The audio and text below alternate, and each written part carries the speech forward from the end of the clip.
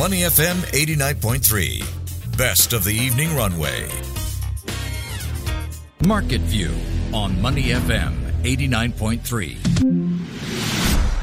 That's right, you're listening to Money FM 89.3, and it's now time for Market View, where we take a look at how the Singapore stock market is likely to close for the day, the biggest movers, sectors and companies to watch. But as always, a quick recap of how we started. Well, Singapore stocks began trading in the red today after global equities finished the previous week mostly lower. Now, in early trade, the Straits Times Index was down 0.3% to 3,052 points after some 23 million securities changed hands in the broader market. And let's take a look at the numbers right now while they're firming up. The Straits Times Index currently up 0.14% at 3,066 points. In terms of value turnover, that's 926 million Sing dollars. The gainers outnumbered losers, 300 versus 275. Top 5 movers by value, we have here DBS, UOB, OCBC, Singtel and CapitaLand Invest. Heavily traded securities included Ctrim, Rex International and Yangzijiang Financial Holdings. Now, in terms of companies to watch, we do have CapitaLand, Ascendus REIT. The REIT reporting a slight increase in third quarter portfolio occupancy to 94.5%. Now, meanwhile, we've got more developments surrounding SGX listed firms and the S&P 500 falling into the correction territory on Friday. So stock movements in focus today, and joining us on the line is Chin Hui Leong, co-founder of The Smart Investor. Chin, welcome. Hi, Tian. Nice to be here. Great to have you back. And Chin, let's start with the Singapore stock market as usual. How did the STI fare so far today? Any surprises when it comes to the biggest movers? I understand you mentioned about iFAST being so-called on a tear for the past 3 trading days. Could you elaborate on that? Sure. So the STI actually fell into correction territory earlier today, but has since rebounded. I think part of the reason is because the S&P 500, which is the US index, actually fell into correction last Friday. So I think it's a follow-on impact. In terms of gainers, the main ones are Golden Agri and ComfortDelGro. I don't see any major development, so I'm going to chalk it down as just being at the ebb and flow of the stock market. Moving on to iFAST, shares are actually up almost 17% since last Thursday. The main reason behind that is because earnings has actually more than quadrupled in its latest earnings. And the key driver is actually the Hong Kong e-pension contract, which is a source of new significant revenue for the company, right? Now, the surprising thing is that I'm surprised that people are surprised by this, because this factor or this revenue was already forecasted back in April 2022. So to see the stock react the way it is a big surprise to me. But here's the even better news. Yeah. So far, they have only recorded 1 month of revenue, and the next quarter will have the full 3 months of revenue from this new source of revenue. So I'm actually looking forward to seeing the next quarter results. Surprise, if we could put it that way.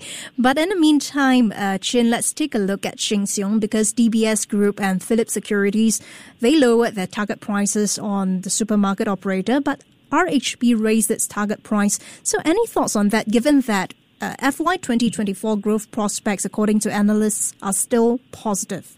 Yeah, so I took a look at the earnings for Sheng Siong, and I see it was solid. It's not spectacular, but really, really solid, right? So they hit 30% gross margins for the first time ever. They benefited from rising interest rates. I think that's quite rare. And the reason why they benefited is because they are a very cash-generative company. They generate a lot of cash. They grow using their own operations itself. And they have a lot of cash on their balance sheet. And when you have more cash on your balance sheet, you tend to earn more from interest rates, right? Now, looking ahead, they do have at least one more store, which will open in Singapore before the end of this year, and one more store in China next year. This is the visibility we have today. And there's another potential 8 locations in Singapore, which they may bid for, and that could add more to the company itself. Now, why is then 2 of the brokerage houses lowering their target prices? Yeah. Actually, if you look behind their assumptions, right, all 3 of these brokerage houses have either kept their projections for the profit for the company the same, right, or slightly higher. The only difference is they are making an adjustment in the multiple which they think the stock will earn. And that, to me, is really making a complete guess because nobody can actually know what multiple you actually earn from the stock market. It's not a game I play, and I think that investors should focus on the business itself. And from what I see, all three brokerages actually agree it's a good company. All right, and let's zoom in on to CapitaLand group of companies and trusts, so-called, Chin. We've got CapitaLand Ascendas REIT after it reported a slight increase in third quarter portfolio occupancy to 94.5%. CapitaLand Ascott Trust also saw third quarter gross profit up 13% on the year. Do you think it's going to be a smooth journey ahead for CapitaLand group of companies, in your opinion? I think this is a tale of two REITs instead of tale of two cities, right? So on the case of Ascendas REIT, this is a REIT which holds things like logistics, warehouses, industrial space, business space, and a small sprinkling of data centers, right? And they actually reported slightly lower distributions for the first half of the year, mainly because of higher borrowing costs. So that's one factor to watch. But for the case of Ascott, right, Ascott deals with hotels, survey apartments, student accommodation, and even rental housing, right? For the case of Ascott, they're actually recovering from the pandemic, and for them, their distributions actually increased by 19%. They're trying to make their way back to the pre-pandemic level. So this was sort of a different situation for both REITs, but I think the common thing to look out for these two companies is whether or not borrowing costs will eat into their distributions in the future. Okay. If you're just tuning in, we're now speaking to Chin Hui Leong, co-founder of The Smart Investor. And let's take a look at what's happening in the region, Chin.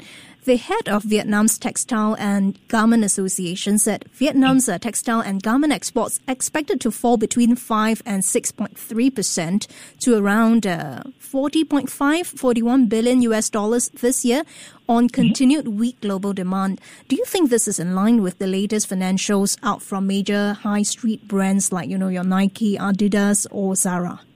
Yeah, so I own two stocks. One of them is Nike. The other is Lululemon, which is also does yoga pants and athleisure wear. And they have operations in Vietnam, right? So the interesting thing is Lululemon actually just reported a revenue growth of 18%. And for the case of Nike, they also have growth, but at a slow rate of 2%, right? So when you look at these two situations, on one side, you have all these clothing manufacturers. They have actually reporting growth. And on the other side, you have all these contractors in Vietnam. They're actually reporting negative figures, right? So what's the disconnect? So from what I can see is, if you look back at last year, the situation for the supply chains were very uncertain, right? So if you're a store owner and you're not sure when you're going to receive your next inventory, what do? You tend to stock up more, right? You build up more inventory because what you don't want to happen is for a customer to walk into your store and you do not have the product to sell to them, right? Yeah. So you must have the product on your hand. Now, fast forward to this year. This year is when things start to calm down, supply chain lead times start to normalize. And what happens? They can afford to lower their inventory levels, let them consume and clear their inventory from last year, and maybe even order less. And I think that's why you're seeing a disconnect between these two parties.